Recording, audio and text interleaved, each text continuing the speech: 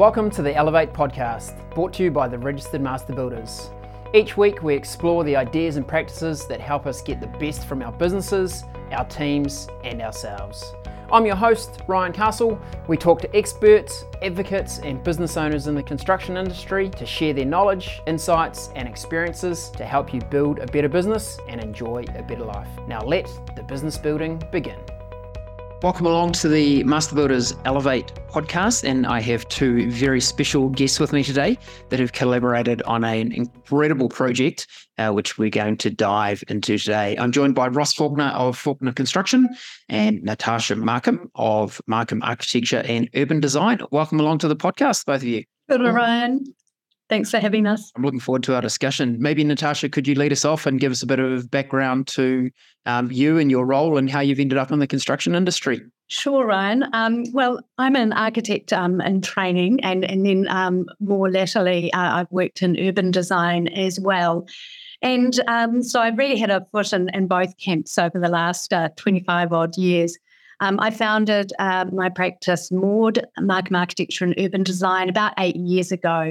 And we're a boutique practice that specialises in well-crafted residential and commercial projects across a range of scales. I guess the other sort of interesting thing is that I also co-host a podcast called 76 Small Rooms about architecture. So for me, it's a delight to be on the other side of the mic for a change and a new experience in that sense. Oh, good sign, Natasha, and the audience listening will be able to finish this episode and go straight over to, what is it called, 76 rooms?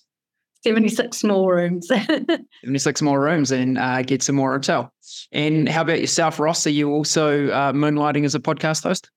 No, not my strength, fortunately. I got involved in the building industry probably just over 40-something years ago now. I won't say how many years ago I was, but love the building industry and love the challenges that it brings. And that's something that has always got me out of bed in the morning is what the challenges going to bring for the day. And I'm steered away from the easier jobs and always aim for the more challenging jobs because that's where I've got my thrills for. Be able to see a job come to completion that's been specifically challenging in certain ways. I did an apprenticeship many years ago and set up my own business. Just almost 40 years ago now, and have been very passionate about it. I've got involved in the Master Builders organisation 25 years ago, and I was on the Auckland board for 18 years, I think it was, at the end of the day, and spent the last 2 years of that as the Auckland president. Got tasked to get involved with the New Zealand Institute of Architects on a joint contracts committee, so I've been the residential representative there, and I've also been involved with the BCITO, which is through tip booking, for quite a few years, and as the National Advisory Group chair of the carpentry sector, so fully involved in the industry and also employed a lot of apprentices over the years. Yeah, outstanding, Ross, and so many volunteer hours for you there and the contributions you've made to Master Builders and some of those other organisations. So thanks for the contribution to the industry. Maybe before we get into the project that we're going to talk about today, Ross, I'd be interested, you've been involved in the industry for 4 decades. What would you observe as the biggest change you've seen happen in the industry in that time, do you think?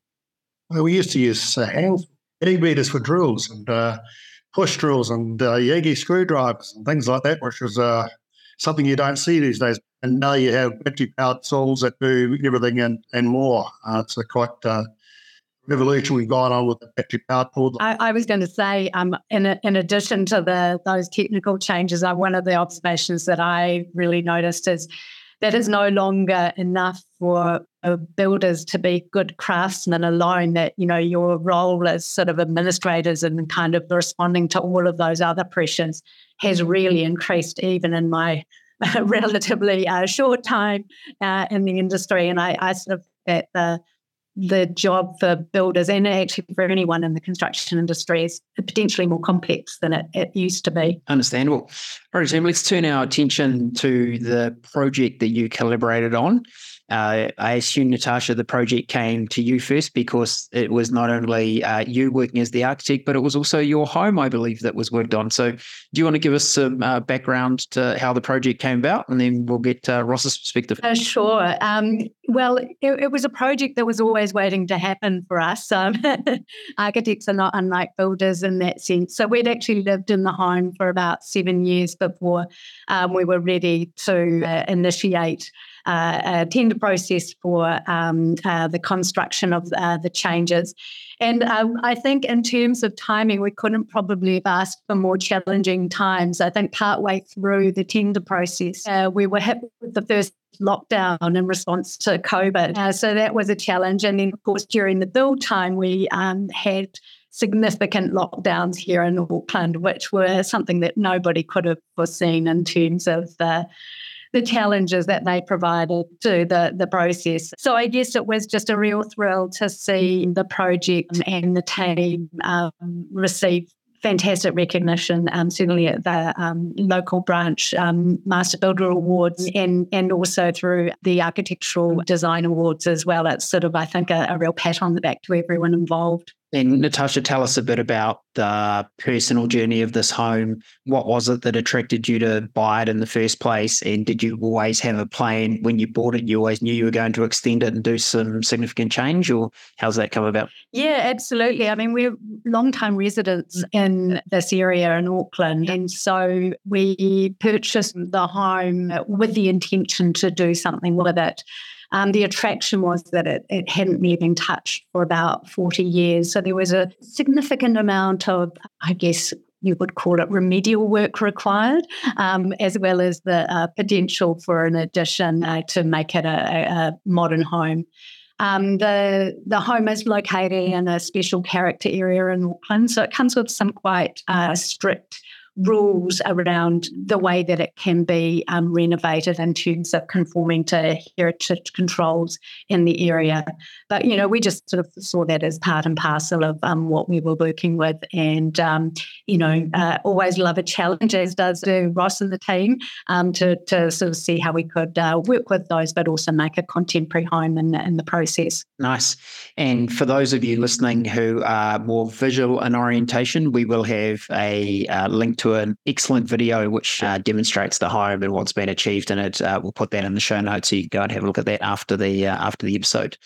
Ross, how did you first get involved in this project? Yeah, well, we got approached by Natasha originally through a recommendation from another architect that we'd done a lot of work with. And we'd been a lot of character homes like this. And I think when we met Natasha, we had a good affinity with each other and worked pretty well. And I'm glad she chose us for this project. And I'm really interested to learn from both of you. How did you know that it was going to be a good fit? Do you have a criteria, Natasha, when you're selecting a builder? Because yes, this was your own project, but I'm sure you're involved in it in other client projects. And then Ross, I'd be interested to hear from you. What is it that you look for in a client that you're going to work on beside Epic Challenge, which we heard you say at the beginning was something you look for? So Natasha, maybe back to you first. Sure. I mean, we're quite careful about who we work with. If we're working for other clients, we want to have confidence that the building team are going to finish the project and interpret the detailing in a way that is consistent with the intent of the design that we've often worked with our clients on for, in some cases, years. So that was really important to us always. I think it's helpful. We do take recommendations from other architects if we haven't worked with builders before or other kind of respected people in the industry. I think in terms of what, gave us a kind of signal that the Faulkner team would be a good fit for us were a couple of things. Firstly, as I mentioned, we ran the tender process over a really challenging time, and Ross and the team didn't skip a beat in terms of the response to issues and kind of just really following through. But the other thing was that there are a number of features within the home that were a little bit experimental. I mean, I think there's an opportunity if you're doing your own home to probably push ideas that you might not be able to do so with clients. So we've got some brick floors that are use heritage bricks that were recycled from the site. And Ross's response to that was like, oh, that looks really interesting. Let's see how we can make that happen. So I sort of had a fairly good hunch that the team would be great to work with and sort of solutions focused, which is always a really nice thing to kind of hear. And Ross, how about from your perspective, what are you looking for when you're working with an architect? It's personalities. there's some people you get a bit of a bad feel for, and some you get a good feel for. And I've always tried to listen to my gut when I choose a client, and the people are on a similar kind of wavelength and have a similar kind of principles to what I have. Very important that I have faith that the person's genuine. It's very important you have a good relationship with the clients and the architect. Also very important the architect is willing to listen, achieve the best outcome there. And Natasha was great. Well, I think there's all conversations that go on a regular basis. And I think it's really important for us to be able to express the design intent and be able to put forward an idea about how something might happen, but to treat it as an open dialogue, because actually at the end of the day, what we're trying to all achieve is a great outcome on site. And to a certain extent, there's always a number of different ways to go about something, but to be able to have that dialogue to say, well, actually, have you thought about it this way? And sometimes there might be something that one team brings up that becomes a solution. Sometimes there's something from the other side. And sometimes it's actually the conversation that presents a new third way of doing something that wasn't immediately obvious to either of us. So I think that that openness to dialogue is super, super important. And that focus on the end goal, which is common to everybody, that's fundamental. And Natasha, can you take us on a bit of a journey about what the villa was like pre-extension? What was it like to live in? What were you trying to achieve with the extension? How was it going to shape the different way you lived in the house? What was the dream? Well, the villa to live in previously was probably like all of your villa horror stories. It was cold and it was drafty, and because of the classic nature of villa plans, we tended to live from room to room, which, was probably great for the Victorians, but it's not how any of us live today. So there were sort of several key aims with the design and with the renovation process. One was to create a home that responded to contemporary ways of living, family home. The other one is that to respond to the topography, the house itself, actually, the villa sits on a ridge with a fall to the street one way and to the northern garden on the rear private side. So the new addition actually drops the living down to that garden, which means that we now have a home that is much more connected to our outdoor space, which previously didn't happen. And then I guess the third thing was to sort of create a home that was sort of warm and dry and all of those other functional requirements that make living more comfortable in the 21st century. I love it. Brilliant. When we talk a lot about sustainability in our industry, we don't have a spectacular track record right now.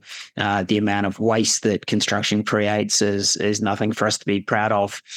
How did you think about sustainability, both in a building process and a design process? So maybe, Ross, if we come to you and talk about what your approach was to sustainability from a construction zone, and then Natasha will come back to you. There's a lot of good carry that we got out of the match lining and that, which is a lot thicker than normal in places. So we were very conscious that we didn't want to get rid of any of that. We kept that aside to use for the new flooring that we made out of the boards, new skirtings.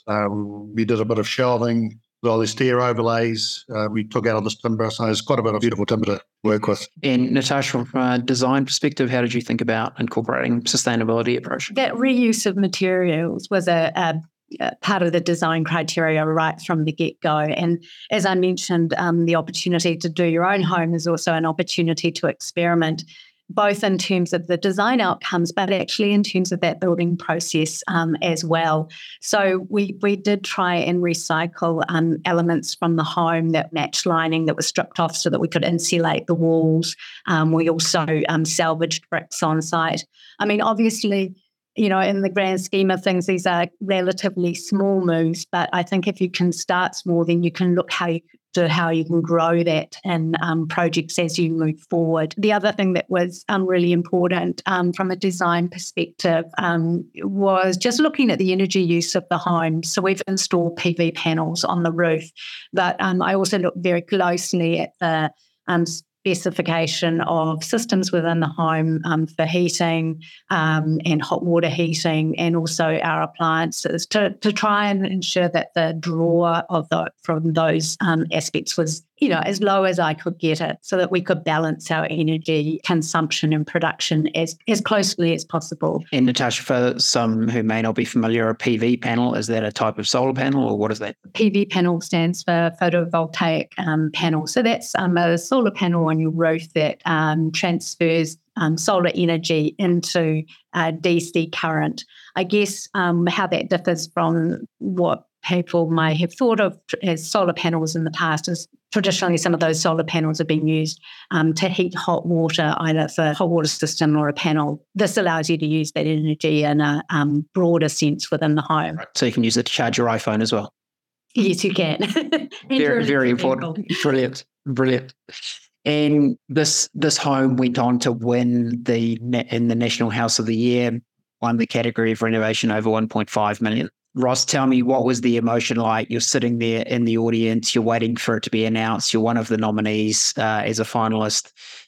What were you thinking heading into the announcement, and then what was it like to actually hear that announcement and then accept the award? It was interesting that those nights, the categories are given out with gold, silver and bronze to start with, and you always sit there very nervously, but we'd won the gold. We were certainly elated when we heard our names. Fantastic result for all the guys, and it was really great night. Not only that, but we also won the Craftsmanship Award. I think that was a real thrill from my end too, Ross, to see your team recognised for the Craftsmanship Award. I thought that was so well deserved, and I know that it meant a lot to you, and I think actually for us it was that was probably the most thrilling moment. Yeah, very special. Outstanding. And as construction companies, I don't think we ever set out to do something just to get the award and the reward. It's about doing a good project, and then this feels like just epic icing on the cake when you get public recognition for what you've achieved. So well done. Look, I'm interested, no build, no project is perfect. I'm interested to hear one thing now with the benefit of hindsight that you might do a little bit differently if you were to do a project again, and also one thing that you were just like, we absolutely nailed that and it was so good, so we do that on every project. What would be those two examples from each of you? Natasha, you want to go first? Stumped. That's probably a good thing.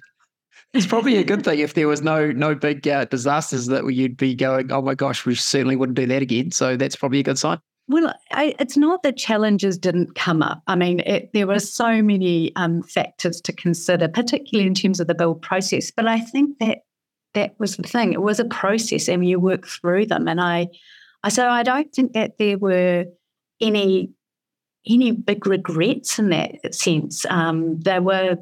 The issues were managed, and that's what you would hope for in any project. You scope things as well as you can to avoid difficult things on site. Inevitably, something comes up in any project, but it's how you deal with it. And in that sense, I think everything was managed pretty well in the end. I don't know. What do you think, Ross? Yeah, I hesitated when I heard the question too. I don't think there was anything. The whole villa was being supported on the new work that we were providing underneath, and we had these big trucks that were just squeezing underneath these branches that have been propped up to try and look after them. Roots appearing underneath the house where they shouldn't be, and getting a swimming pool at the back of the house as well, and not having any room really on the back of the house to store goods. So it was a really good challenge, but nothing I'd do differently, actually. Outstanding. And I guess that's part of also what makes it exciting for the build team is that it's all about perspective, right? One is to call everything you do as a challenge, one to say, hey, there's something unique and interesting here about what we're doing. So, how do we find a solution to it, which is possibly a little more interesting than doing the same build every single day, cookie cutter type building. Not that I'm saying there's anything wrong with that approach. It's suitable for a certain part of the market, but I can see how this kind of project keeps your team really interested with the challenges that come along with it. It does. If you were to think about, you were very new, you've just started an architecture practice or you've just started a construction company, what worldly advice would you give? Great question. I mean, I think be curious, scope as much as you can beforehand. I mean, we put a lot of energy in at the very beginning of a project to find out as much as we can about the site or the building or the neighbourhood, doing that work up front. The old sort of measure twice, cut once, it applies in design as well as on a building site. That's absolutely important. We're hoping by the time we get to being on site that we've minimised the changes as much as possible. And I think plan ahead, have open conversations. Walk into things with a certain degree of openness. Yeah, I've heard that open-minded communication right through this episode from both of you about just how important that is as a critical factor for success. And no surprise, it's an element that comes up whether we're talking to our legal experts on the podcast about how best to avoid getting into tricky situations. It's about communication. And it sounds like you guys are echoing that. Ross, how about for you? What advice would you give to someone starting out in their construction journey? Make sure you know what you're doing. Put the project in your mind to get on board with it and fully understand the challenges of the project and find a way in your own mind that you're going to meet that challenge and beat it. If you don't think you can do it, get out of it. But if you think you can do it and you understand what you're getting involved in, you'll be all right. Good advice. Team, look, thank you so much for sharing some insights about this project. I have seen the video, which we'll have in the show notes. It's an incredible design. Natasha, well done to you. And then Ross, to you and your team being able to execute that design and bring it to fruition. It's really an incredible piece of work. So congratulations to both of you and to your teams for bringing it together. It's really quite spectacular. If any of our listeners would like to connect with you directly, what would be the best way to get in contact, Natasha? Well, you can check out our website, www.maud.nz. I'm also on LinkedIn, and I guess our podcast is on SoundCloud and Spotify and all of those great places as well. Nice. And Ross, you and your team? Yes, you can look for us on the Faulkner Construction website, which is www.fclnz.com. Fantastic. And we'll make sure we, again, put those website addresses, podcast links, etc., into the show notes so people can find them nice and easily with a single click. Hey, thank you both for joining us on the podcast today. We appreciate you sharing the experience. It's been a joy to have a conversation with you both.